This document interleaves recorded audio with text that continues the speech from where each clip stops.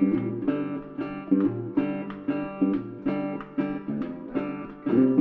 right, and we're live. Welcome back to another episode of The Nth Dimension. Thanks so much, as always, for being here. Super excited about today's episode, and even though I'm pretty sure I say this every single time I talk to you guys, generally looking forward to this conversation that I have with Karinne Lantz, a professor at Dalhousie University in Canada, because we talk about all the climate lawsuits that we're seeing around the world where people are essentially taking their governments to court to push them to reduce their carbon emissions. And, on this podcast, we focus a lot on climate change issues for a number of reasons, mostly because it's such an intersectional issue, and also because, let's face it, it is the issue of our generation and of our time. And if we don't address climate change, we're obviously going to face a lot of climate disasters, but we're also going to face a lot of economic and social disasters. And for this reason, I call it a very intersectional issue, and it is so imperative that we address it now. We're already late in addressing it, but it's important that we start now as soon as possible. But one of the things that I, for one, feel frustrated about when it comes to climate change and addressing climate change is that I feel countries have made a lot of promises in the sense that they've signed on to the Paris Climate Agreement, but I don't really know what incentive they have to actually follow through on those promises, because nothing and no one is essentially holding them to account. In Canada, we're still one of the highest emitters of carbon.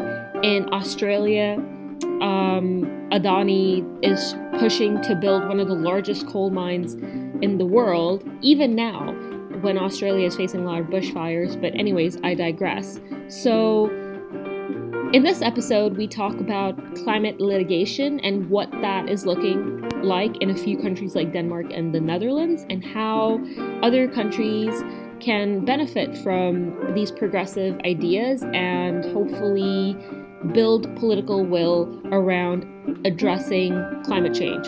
So, in conversation with Karinne Lantz at Dalhousie University, and here we go.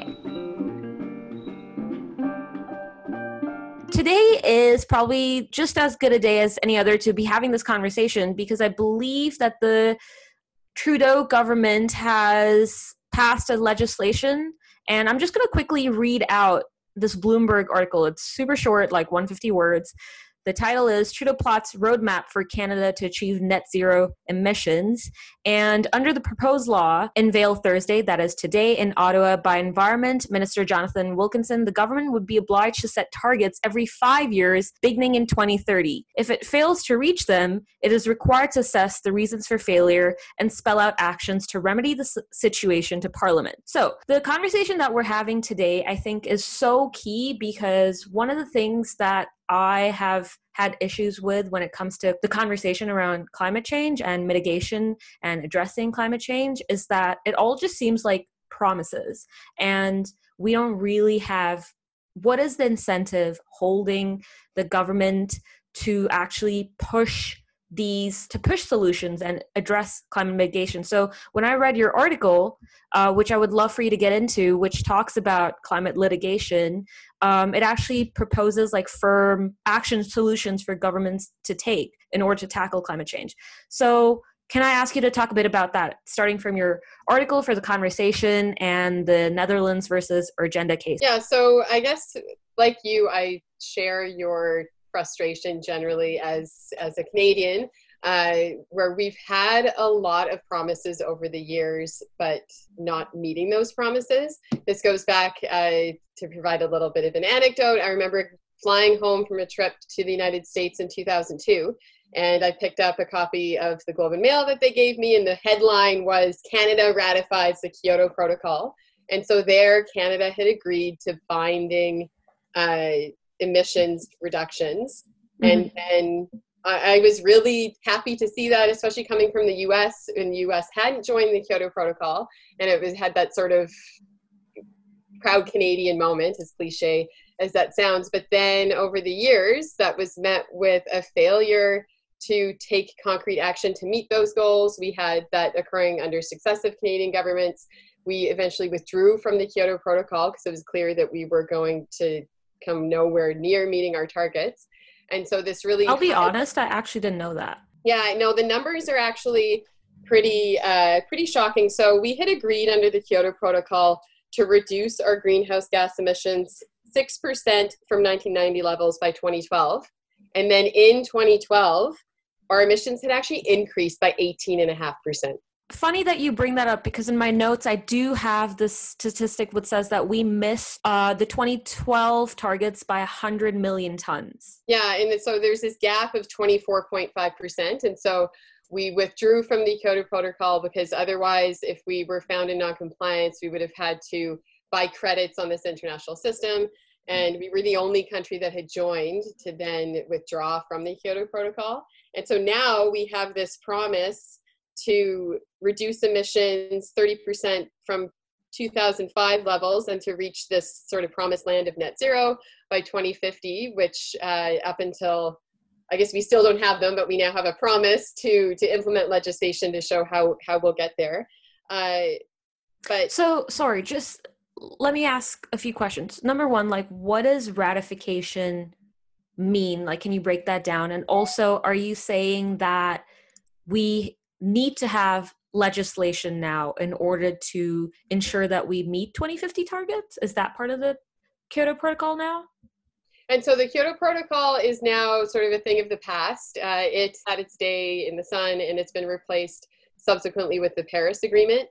And so this might be getting a bit too much into international environmental law, but now instead of having these binding targets that Kyoto had imposed, the Paris Agreement has countries set their own targets that are known as a nationally determined contribution.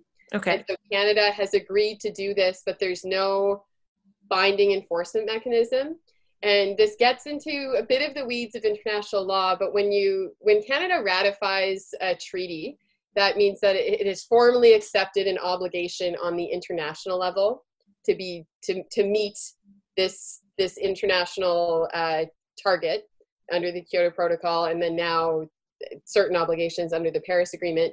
But what happens domestically is that treaties that Canada has ratified need to be implemented, usually by passing legislation domestically, for them to have binding effect within our court system and within our domestic sphere. And so you have this gap between international obligations. So even if Canada had ratified this binding target internationally, it is unlikely that Canadians could try to hold them to that domestically if those obligations are not incorporated domestically through legislation. So what we have here with this climate litigation is essentially trying to find some way of imposing a binding legal obligation on Canada at the domestic level so that Canadians can go to court and say, Canada, you're violating, or a province, as the case may be, you're violating my legal right, or this legal right that is enforceable domestically.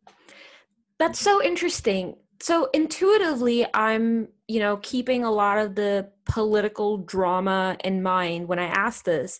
I feel like when Justin Trudeau, being the representative of Canada at the international level, goes to Paris Agreement and says, yes, Canada ratifies. But I feel like maybe that is that decision being made after having a conversation at the provincial level? Because now we see that at home in Canada, we have certain provincial governments not really complying with the federal government may want to impose in terms of environmental and climate standards. So is that decision at the international level being taken independently of provincial governments? And is it is it like a political theater at the international stage when they do make these agreements?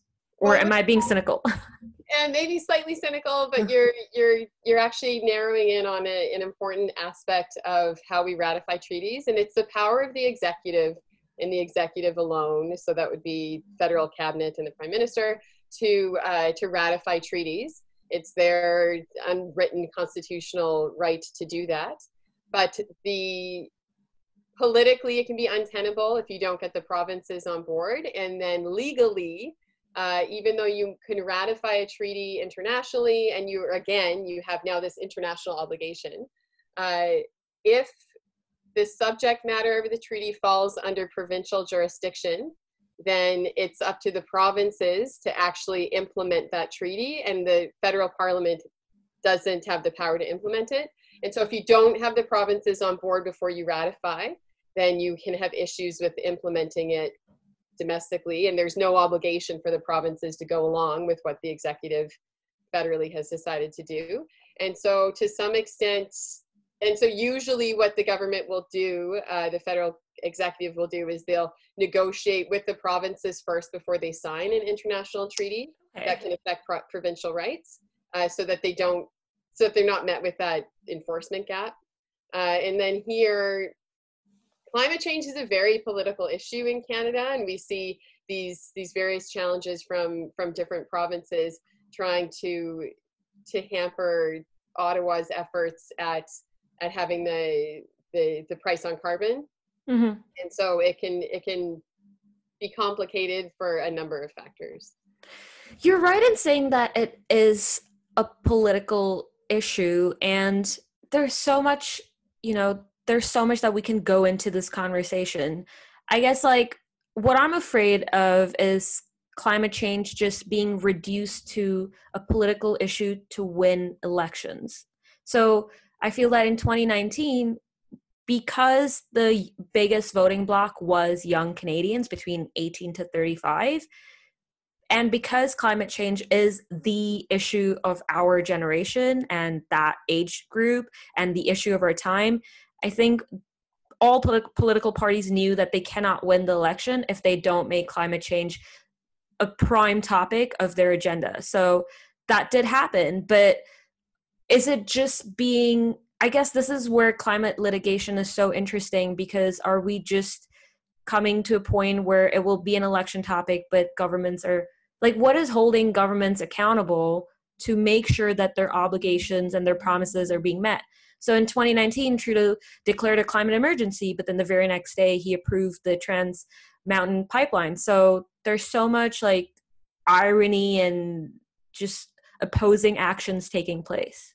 Yeah, and so you make a good point there, where I think the reason why we're seeing these lawsuits now are because we're having people that have been fed up for so long, since 2002, when we ratified the Kyoto Protocol, and we make all these lofty promises, and then we don't meet. We're talking the talk, but not walking the talk, or walk the walk.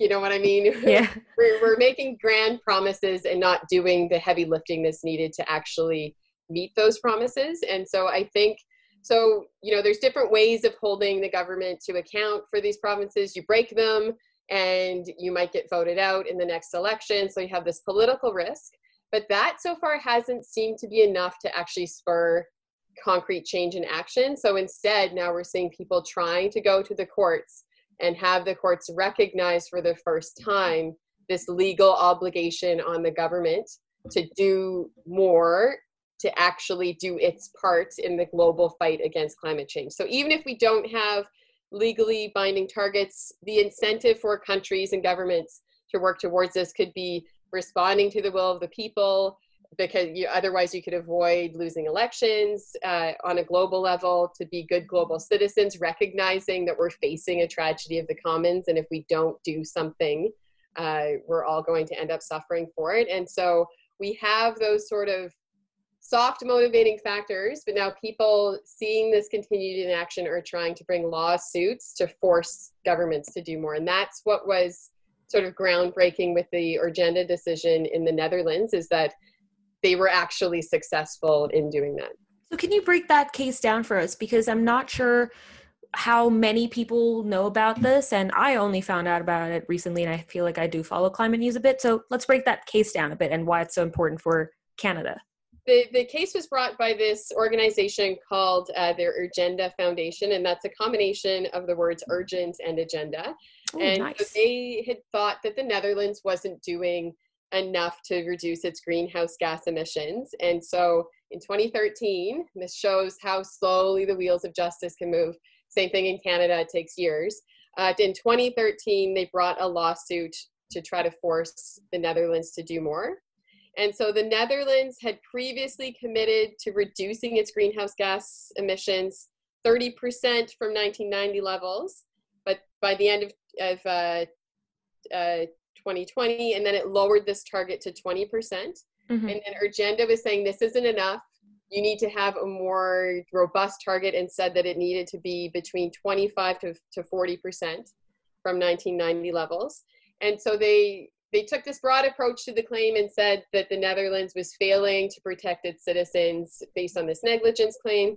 And then the more novel approach that it was taking was saying that the failure to do its fair share was violating the human rights of residents of the Netherlands. And so they said that this violated the Netherlands residents' right to life under Article 2 of the European Convention on Human Rights, and the right to private and family life, which is Article 8, but we don't have an equivalent really to that in Canada. And so in 2015, 2 years later, the Hague District Court found that the government was liable, but it was based on negligence principles, and it said that the claim couldn't be successful on human rights grounds. But then the Court of Appeal reversed that part of the decision and said the claim could be successful on human rights grounds, and it ordered the government to reduce its emissions by a minimum of 25% by the end of 2020. And then this was subject to appeal to the Supreme Court, and the Dutch Supreme Court upheld the decision and said that the Netherlands was violating the right to life of its citizens. And as a requirement, it set this target of 25% by the end of 2020. That gave them 1 year to do it, because this decision came out in December of 2019. And that's addressing 25% of their targets in 1 year? So they need to reduce their emissions 25% from 1990 levels by the end of 2020. And I'm not sure exactly how far the Netherlands had gotten to reaching that goal already, but it's still, this decision was the first where a court said that based on human rights concerns, a government needs to act against climate change, and it set a target and a timeline to do that. So in that aspect, it's quite groundbreaking. Yeah, definitely. And the fact that it took 2013 to 2020, that's 7 years, my God. But sometimes societies can be so complicated because, I mean, if we sit down and think about how climate change impacts our rights on various levels, like it seems so straightforward. But it's interesting that such a straightforward lawsuit can take 7 years, but I know nothing about law, so I'm coming at it from a very layperson perspective.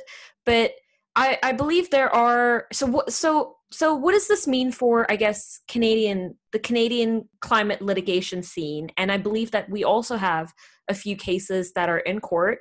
And am I right in believing that we have actually now won the case in Ontario, which was presented by 7 young Ontarians who took the Ford government to court saying that you have reduced our environmental standards, and Ford then countered that saying that no, I haven't, and now they've won that case. I guess just to start at the beginning there, what does this case mean for Canada? So right now it's not binding at all in Canada because it's a decision from the Netherlands, but what it can do is it can help to bolster the arguments of Canadian climate, as they're the so-called climate justice plaintiffs. So these people who are bringing lawsuits trying to seek the government to hold the government to account and reduce greenhouse gas emissions. And so, but it can be influential in Canadian, it can potentially be influential if our courts follow similar reasoning. And so like the reasons why the court got to the decision that it did in the Netherlands. And you're right that there are at least 4 pending Canadian climate change cases that are based on human rights. And the one that you were talking about in Ontario is Mather versus Ontario. They haven't won it yet. My bad. They've gotten over an initial hurdle because the Ontario government, before the case has gone to trial, it brought a motion saying that this case should be dismissed because there's no reasonable prospect of success because of and then this host of reasons, primarily because climate change policies aren't something that courts should review. And so it made that argument, and the judge said that no, it's not clear, that there's no reasonable prospect of success, and so it said that the litigation can move forward. We just had a case going the opposite way out in the federal court level. It was filed in Vancouver. That was LaRose and Canada, LaRose versus Canada. And so in that case, the judge decided that this was not a matter that the courts could review. It's the terminology is not justiciable. And so it said that litigation, it dismissed the litigation, struck the pleadings, and that's likely going to be appealed. So these are both like on what grounds though? And so what's going to happen? So this is part of the reason why these cases can take so long, is that you have these procedural maneuvers that can be made to try to get the cases thrown out before they go to trial. Mm-hmm. And so the federal government and the Ontario government tried to do that. And then those decisions about whether the case should be dismissed before it goes to trial is something that could be subject to appeal, saying that the judge got it wrong for whatever errors of law the party alleged had occurred. And so it remains to be seen. Like the litigants in LaRose say that they will be appealing, and I don't know if they've filed their appeal yet. It's just been over under a month since that decision came out, and I'm not sure if the Ontario government will appeal this decision. Chances are it will. And then what could happen is that this will take years then to work its way through the appeal process, potentially all the way to the Supreme Court. And then the Supreme Court could say whether something is capable of being litigated, which would then send it finally back down to be heard at trial. Public funds are being used for this, people. Yeah, and it's like politically, that's one thing that might weigh on the Ontario government's mind when it's deciding whether to appeal, is it kind of looks bad when you're going to court and telling kids that they can't bring a lawsuit, but at the same time, they think that this is a matter that shouldn't be subject to the courts and should be something decided by elected officials, I guess that's a very key distinction that I want to draw out with you. Where does the role of elected officials end, and where does the role of the judiciary begin? Because if someone is going to court saying by building pipelines or by not reducing emissions, sea levels rising, blah, blah, blah, Canada being the second fastest warming country on the planet, you are disturbing my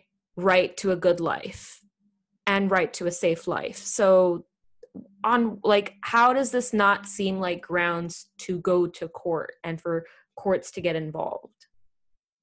Yeah, I'm confused. Yeah, and so these cases really highlight the difficult distinction sometimes that can be made between different branches of government. And so we have three branches of government: the executive, so it's like cabinet, and then the legislature, and then you have the judiciary. And the judiciary is there to interpret and apply the law, but things can get messy because we have the Charter of Rights and Freedoms, which is a Bill of Rights that give Canadians rights.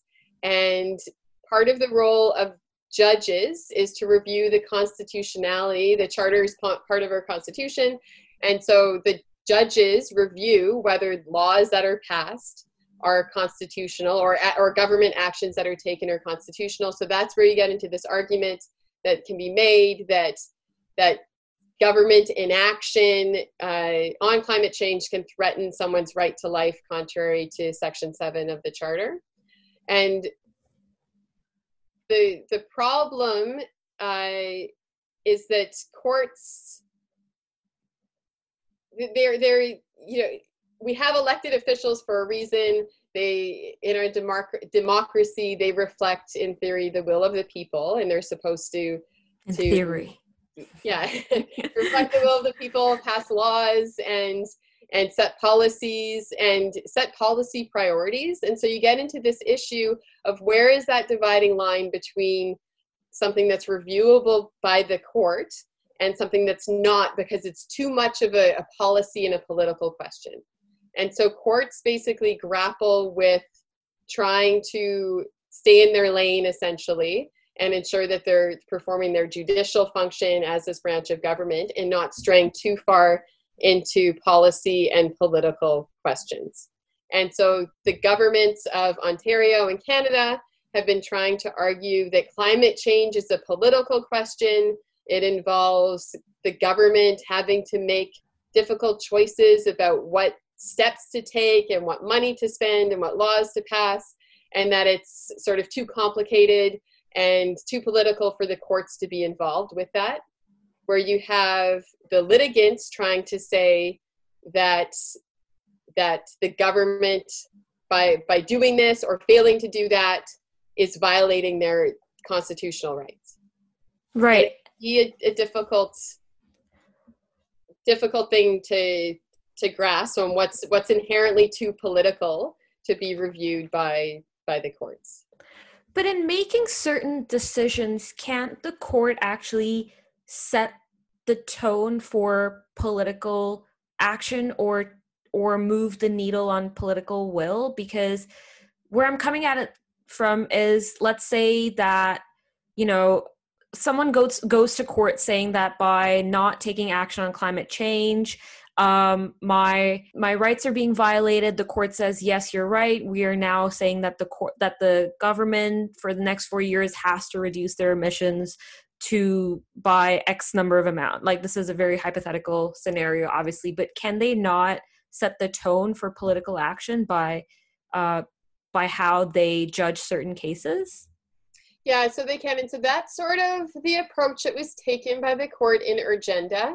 And so the government in the Netherlands tried to make similar arguments that Canada and Ontario are making, saying that this is a matter that should be up, the elected officials should decide if this is for the legislative branch of government to determine and not the judicial. And what the Supreme Court of the Netherlands said is that what we are required to do is to ensure that the government's actions are in line with its obligations under the European Convention on Human Rights. This is what we're doing here. We found that your target violates the right to life, and as a result, you need to meet this target by this timeline.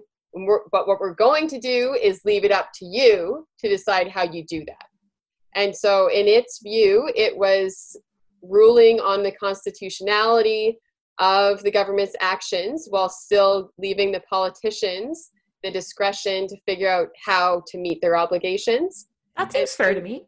So that is sort of the approach that I shouldn't pretend to be able to look into a crystal ball and know what could happen, but that might be an approach that Canadian courts could take.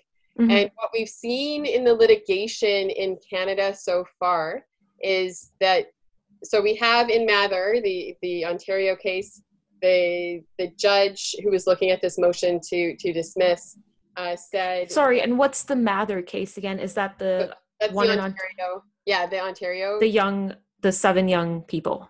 Yeah, that's right. Okay, gotcha. And so in that case, the judge said that this matter can be reviewed by the courts. It is justiciable. I'm not going to throw it out yet. And then we had also, there was a court case in Quebec, Environment Jeunesse, or like youth environment, where they were attempting to get the claim certified as a class action for basically all Quebecers under the age of 35. The court said that it wouldn't certify it as a class action, saying that it didn't fit the criteria to have this group claim. But what it said is that the matter is justiciable. So we have 2 courts now saying that it's in theory something that courts can review. But then in La Rose, which is a federal court case coming out of Vancouver, they said it wasn't. But if you look at the underlying claims, Jeunesse, Environment Jeunesse and Mather, the Ontario case, they are making more of a claim of saying that the target it isn't reasonable and it threatens people's constitutional rights. Whereas in LaRose, they had highlighted what was called the impugned conduct of the federal government, and it had included things like acquiring Trans Mountain and approving different pipelines and things. And so they were potentially taking more issue with a lot of different government actions. And in that case, the judge said that this matter wasn't reviewable because of the breadth and the scope of the claim. And the judge had noted the case out of Quebec and said, even though it's not binding here, they had suggested that if the claim in LaRose was more narrow, it possibly could have been considered reviewable. What is the claim in LaRose? So in LaRose, they're arguing that the government's actions are violating the right to life under Section 7 of the Charter, as well as Section 15 for equality rights, because this is a claim brought by young people. Mm-hmm. They're also alleging that there's this is a new sort of legal claim. They're alleging that there's a public trust doctrine where the federal government is supposed to be responsible for taking care of our environment, basically on behalf of Canadians. And so they say that the government's greenhouse gas emissions, the actions that it's taken to reduce greenhouse gas emissions have been insufficient. It has set an unsuitable greenhouse gas emissions target. It has failed to meet this target, and that it was actively participating in supporting the development of the fossil fuel industry, and that it was incentivizing fossil fuel exploration.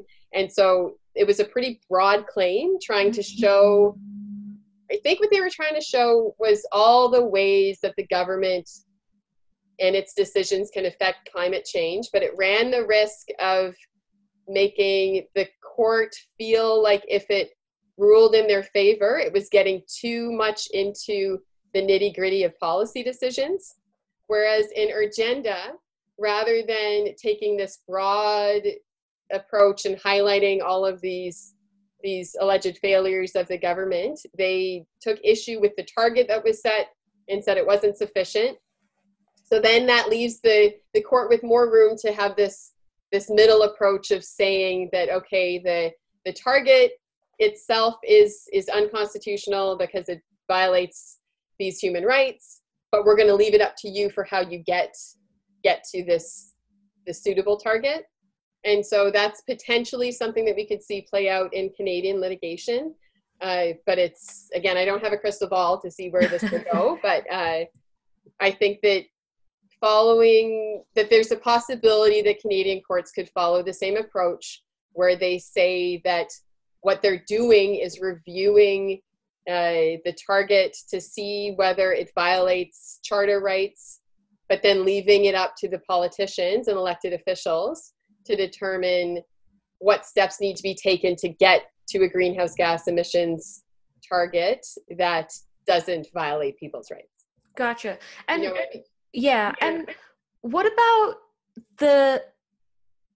so there are two questions that I have regarding, number one, climate change is such an intersectional topic, right? Like there's the conversation of emission reduction, but then there's also the conversation around different environmental standards. And for example, if we look at the fashion industry, like they are contributing to degrading the environment and causing a spike in carbon emissions in a different way than the fossil fuel industry, in a different way than the transportation industry. So how do we manage all these different facets that are causing, cute kitty, by the way, that are causing climate change in different ways, but I lost my train of thought. So how do we manage different facets of our society and economy that are causing climate change and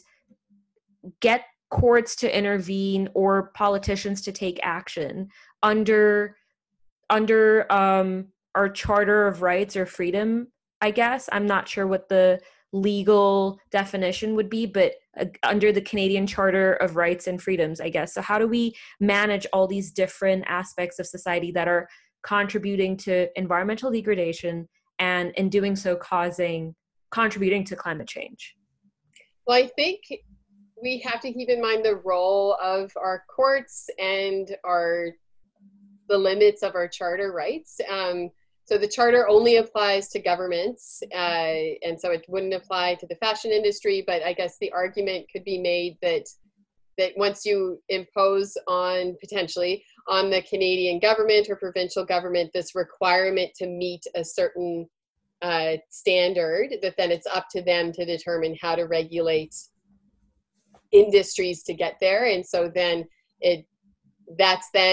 we're sort of coming full circle and back to this political will issue. And so if we have people clamoring and writing their elected official to say, hey, the fashion industry should be regulated in this way to mitigate its negative environmental effects, then that could be one way of getting the government to act on that, or using the whole dollar is your vote sort of thing, and only buying from companies that are more sustainable in their practices. And so there's different ways to get at those diffuse environmental effects. But and could I take, let's say, H&M to court? And have there been cases where an individual has taken a corporation to court to challenge their sustainability goals or their supply chain? So you wouldn't be able to bring a charter claim against a company like that because it's not the government and it's not obliged to respect charter rights. But I know there have been, and I'm not familiar with them, there are lawsuits against corporations, and I think there's quite a few in the States where there are claims related to environmental factors. And so I haven't read them, but I would suspect that those would be more of a tort law based claim and negligence, and saying that you are injuring me because of your actions and you're therefore liable to me, but it wouldn't involve litigation under the charter. And what about Canada's global responsibility? So there's the whole big can of worms of, your fair share of emission reduction, because industrialized nations, when they were in the stage of development, they obviously contributed a lot to carbon emissions, and we weren't really having this conversation back in the 1990s. Well, we were, but on the fringes, as robustly as we are having it now. So less developed nations are kind of catching up to countries like Canada, and they're obviously emitting more targets. So why don't I ask you this by talking about what Denmark has done in passing their climate legislation? I'm not sure if you're aware of that, but I think we spoke about it when we were communicating back and forth. But one of the things that really stuck out to me in that legislation is this, and I'll read it out to you. Denmark's new law has a commitment to support other countries in cutting their emissions, and it requires climate change to be integrated into foreign development aid and trade policy, and for the climate impacts of Danish imports and consumption to be considered. And I think this is so key and integral because, like I just mentioned, in the supply chain of some fashion industries, for example, and I use that as an example, but if we are to mitigate climate change, it has to, number one, take place with other countries. And I guess that's why we have treaties like the Paris Agreement. But if Canada just passes laws at home, but if we can continue to take advantage of weak environmental and labor laws abroad, then we are still contributing to climate change. So how do we manage our global responsibility at home by also helping other countries? So that's a really big question. And complicated. Again, I think it comes back to the whole issue of political will. God damn it. And it is, because we have to have the government of all these countries have an incentive to do its fair share and actually take meaningful action. And the the Denmark's law sounds extremely progressive and goes well beyond what's required at an international level. And it's a progressive country, and if enough people at ballot boxes made this an issue, perhaps many countries around the world would follow in Denmark's footsteps. And so what we have on an international level is treaties. Not to sound too cynical, they often can come down to a bit of a lowest common denominator, because they're trying to find an agreement that a sufficient number of countries are satisfied with that they'll sign on to.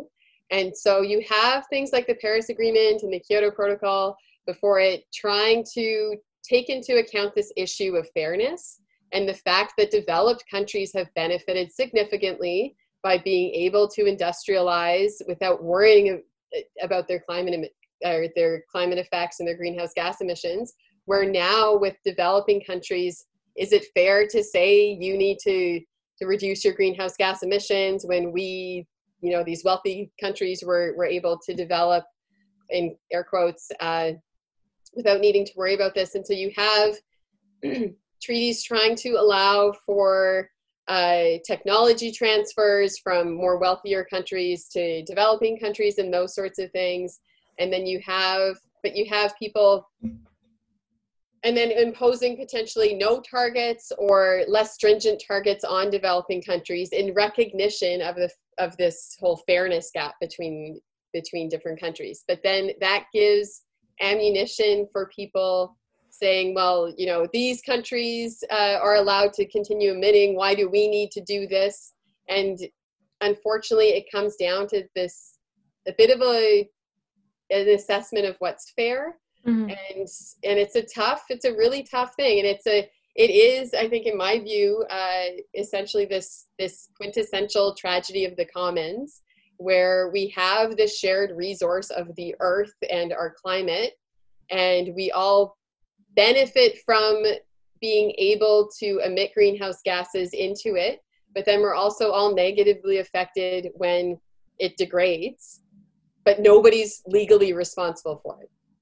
And so it's going to take countries following in the steps of Denmark and needing to take action, even though that goes beyond their technical legal obligations, in recognition of the fact that this is a pressing issue. It's an emergency that countries really need to act on. And so the law, one of the things, the law is a very imperfect tool, I find, for achieving change. Litigation is expensive, it's time consuming, emotionally draining, and it can be uncertain. And we wouldn't need this type, or plaintiffs wouldn't feel the need to bring these types of claims if they were seeing concrete action by elected officials.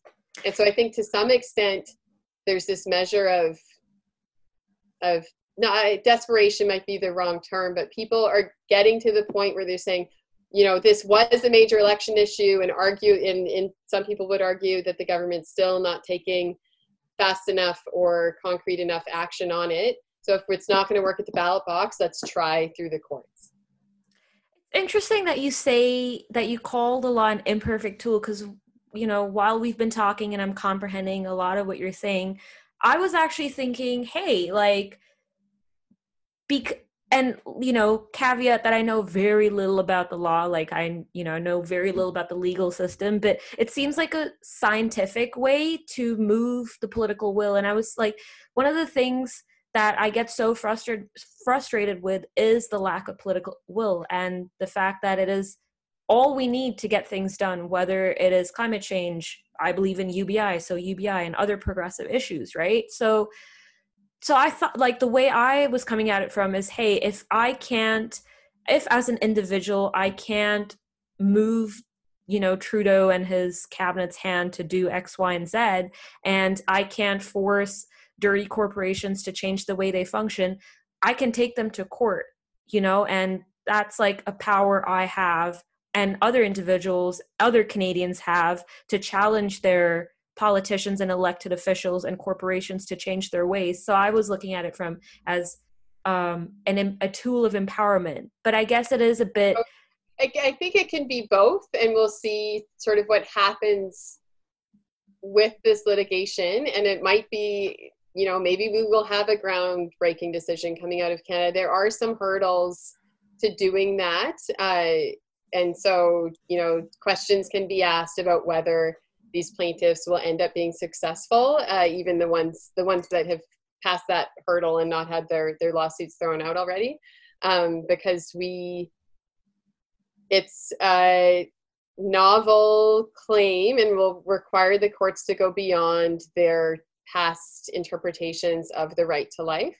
And so it is an uphill battle, I think, to get courts to rule in their favor, but it's not necessarily an insurmountable task. Gotcha. So I feel like this has become a pattern on my podcast where I tend to close off the conversation with a super journalistic-y question. So it's become a pattern. I'm just going to roll with it. Let me ask you this. As someone who teaches law and also studies law, are you hopeful, or where are you drawing your optimism from whether Canada will be able to live up to its image of an actor that is trying to mitigate the climate crisis? Because it's a very doom and gloom scenario at the moment. It is, and this is making me think back to, so I did a master's degree in law, and I took international environmental law, and the professor's last lecture was so disheartening, and she basically said, "Oh no. Okay, as we've learned, international environmental law is basically a complete failure, and it's pretty depressing. Now so go out into the world." Again, it's a tough. I'm hopeful, seeing, that was news to me, the Bloomberg bit that you read at the beginning about laying out this plan and how to get there. I think that's a great development, and it gives me hope that our elected officials are going to take this matter seriously, and they're going to start doing the work that needs to be done now and should have been done a long time ago. And again, like, these lawsuits will take years to work their way through the system. And what I'm really hopeful will happen is that they'll end up being thrown out because they're just a moot point. Because by the time they get to trial, the government can say, hey, we have this target and we've made it legally binding upon ourselves. And these are the steps we're going to get there. These are reasonable steps to get there. And we're doing our fair share. And so that might be the optimist inside of me, hoping that these lawsuits will end up being unnecessary. But if we continue to do the same thing that we've done in the past, where we make these lofty goals and fail to meet them, then there is a possibility that this litigation might be successful. And from an international law perspective, because that is my area of expertise, the more decisions that we have internationally, like Urgenda, that say that inadequate action on climate change threatens the right to life, the more ammunition our plaintiffs will have, and the more likely it could be that they'll be successful in this litigation. Because part of the way that our charter is supposed to be interpreted is that our rights in the charter that have a corresponding international human right are supposed to be interpreted so that our charter at least meets, if not exceeds, the international definition. So if we start having courts around the world interpreting the European Convention on Human Rights or the International Covenant for Civil and Political Rights, which also contains the right to life, if we start having these international instruments being interpreted as saying that inadequate action on climate change threatens the right to life, and governments have to have, meaningful targets, blah, blah, blah, then that can bolster our plaintiffs' positions. Because right now, the way that the right to life has been interpreted makes these litigants face a pretty uphill battle, because they're going to have to convince the court to interpret the right to life in a more broad way than it has in the past, by recognizing that climate change is an imminent threat and that the government needs to act when it's not the one that's directly depriving someone of their life.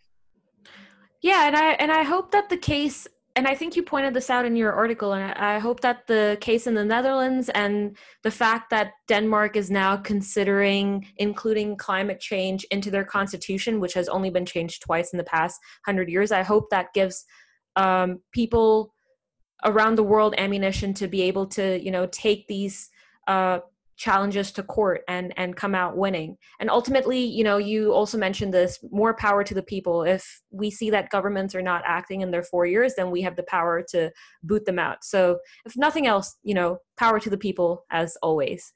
But Karinne, thank you so much for joining me today. I had such a pleasure talking to you. And this was like such an interesting way to come at climate law and policy, which I don't see us talking about a lot, but hopefully that's going to change. So truly appreciate it. Thank you so much. Great. Yeah, it's my pleasure. Thank you. Sometimes I feel like I'm a broken record because I feel like I've said this a lot, and I'm sure a lot of you feel the same way when it comes to climate change, that it is everybody's problem. And we may have created borders, but let's face it, when we think of the earth, it is all of us, and all of us living on it. And sometimes when I'm staring up into the sky and I look at stars, like, we are literally one spaceship floating in the universe, and all of us, all 7 billion of us, are on this earth together. So it humbles me to remind myself that there are no demarcations in our oceans and in the air, and what happens in one country does affect the other. And this is totally anecdotal, but when I live in Canada and my folks live in India, and